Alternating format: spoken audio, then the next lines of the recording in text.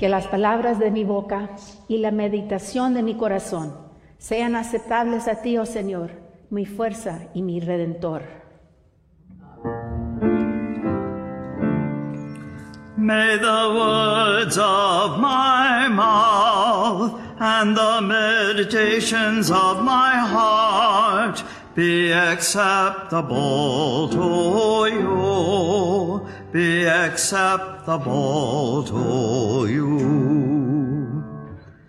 Lord, my rock and my redeemer, Lord, my rock and my redeemer.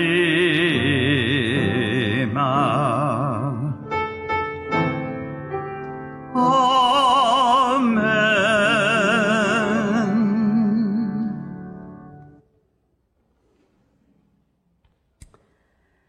I'm so pleased to be with you this morning. We were calculating a little while ago. The last time I was here, I was in seminary. So that was 30 years ago. So I think it's about time that I came back to visit. And it's a very wonderful time of the year to come and visit. Although I was a little taken aback when I walked into the sanctuary because my sermon was largely based on Christmas decorations.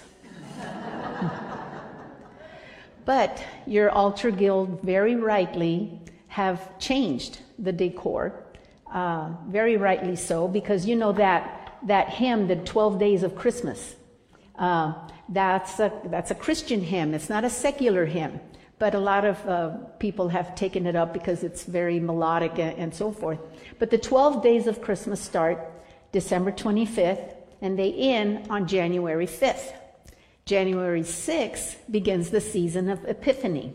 So the 12 days of Christmas are over. They are finished. So I should not have expected to see Christmas decorations. However, what you have now is very beautiful, and it'll still work with my sermon, so all is not lost. So one of the things about Christmas decorations is, and you still do have a tiny bit of it out in your patio. There's an enormous bowl of poinsettias out there. Now I will tell you, this is an aside and my own pet peeve that I'm starting to try to work through. Poinsettias are not the right name for that flower. These flowers are indigenous to Mexico, and there is a beautiful name to it, but it's in Nahuatl. And I cannot remember how to say it. So I'm going to have to continue to call them poinsettias until I can memorize, the word. It's a little bit complicated. But poinsettias, and the reason that it really called my attention is because poinsettias are one of my very favorite Christmas decorations. I think they're just so beautiful. They are just magnificent. And they send a signal, that it's time. And I don't mean like the Costco time, where Christmas starts in July, and you start seeing all the stuff.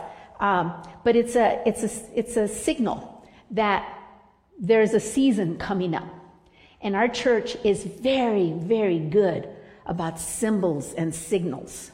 I was at Resurrection of the Lord over on Walsham last Sunday, and at that time they still did have all of their Christmas stuff was still up, and they did such a glorious job. And when I mentioned that in the sermon this morning, one of our ladies said, "Oh, I've got pictures of what our altar looked like." She wanted to make sure I knew that y'all dressed up real good too. And of course, there were poinsettias and lots of other beautiful things. At my church, my home church is St. Paul's over on Grayson Street. And of course, we had our poinsettias and we had the creche and so forth. And that's another controversy, is like, when do you put the creche up? When do the three kings get set out? When does the baby Jesus go in there? And how come you put the creche out before, while it's still in Advent? The liturgical police are everywhere. And all of these things, all of these decorations, at Resurrection, they had this giant tree with a lot of symbols on it. They called it a Christmas tree, which some people also call the Jesse tree.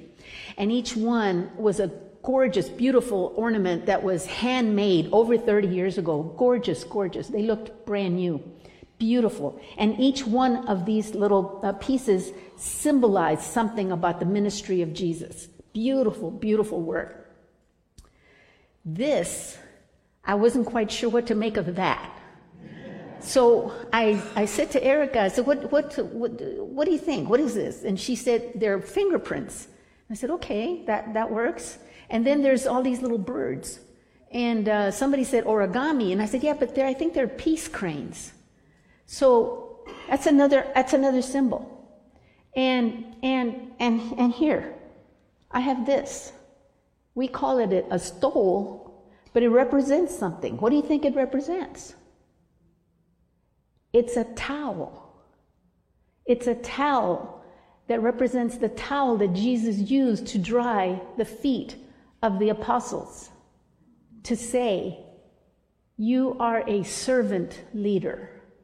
So this is not a symbol of above, that who wears this is above you, but who wears this is a servant to you, so that you can also be a servant to others. Our church is rich with symbolism, all kinds of symbolism. You know, we have our seasons, you know, and they're color-coded, so that we know that there's a shift going on. Right now it's white. By next Sunday it'll be green. And then it'll be purple. And then it'll be green again. And then interspersed there might be reds. And each one of those colors symbolizes something. It's a signal to us that something's going on that we need to pay attention to. When we are listening to the lessons, we sit. But when the gospel is read, we stand. There's a symbolism to that. So we have to remember to look at the symbols and to wonder and question, and what is it? Why is that? So today we have the story of, just jokingly, sometimes I just call them the story of the wise guys. In Spanish, it's Los Reyes Magos, the Magi. And this is a particularly important story for us sitting here as non-Jewish people, because the Matthew Gospel was written for the audience of Jewish people. Luke was written for the audience of more Gentile people. John was written for a different audience, but Matthew's Gospel was written targeting the ears and the memory and the tradition of Jewish people. So the Jewish people tradition says that they are the chosen ones. They are God's chosen people. And it's all over Scripture, referenced them in this way. But now here's Matthew, who himself is a very ardent Jew, who wants very much to reach the Jewish audience. And he brings in these three foreigners, these three outsiders. And they come from where? From the east. Doesn't say exactly from where, but from the east, outside of the regular Jewish geography.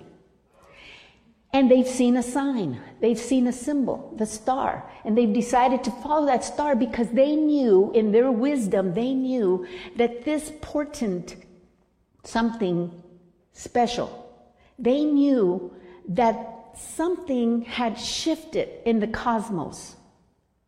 And so they went because they wanted to pay homage.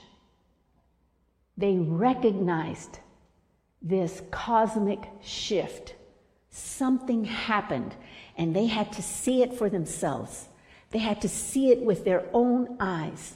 And so they followed the star, and they found the incarnate God. Now, this incarnate God was laying in a manger. You know, there's the story in the gospel where it says that the baby was born and Mary wrapped him in swaddling cloths. Contemporary language says bands of cloth, which I don't like. I like the more traditional swaddling cloths. And the gospel itself makes it sound very clean and very simple. Those of us who have had children know that that's not true. That's not how it happens.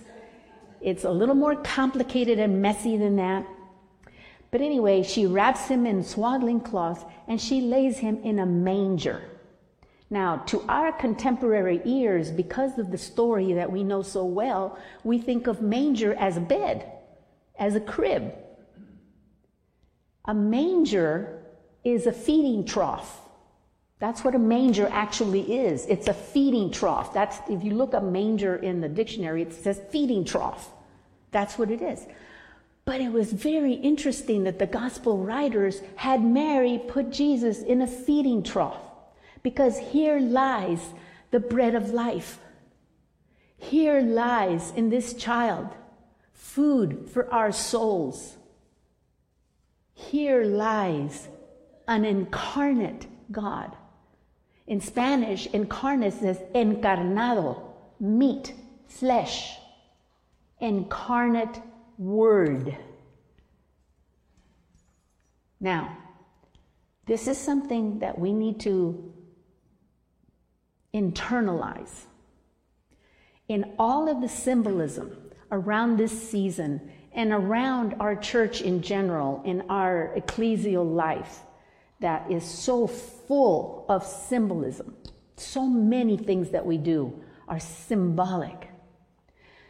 What we need to internalize is that Jesus is not symbolic.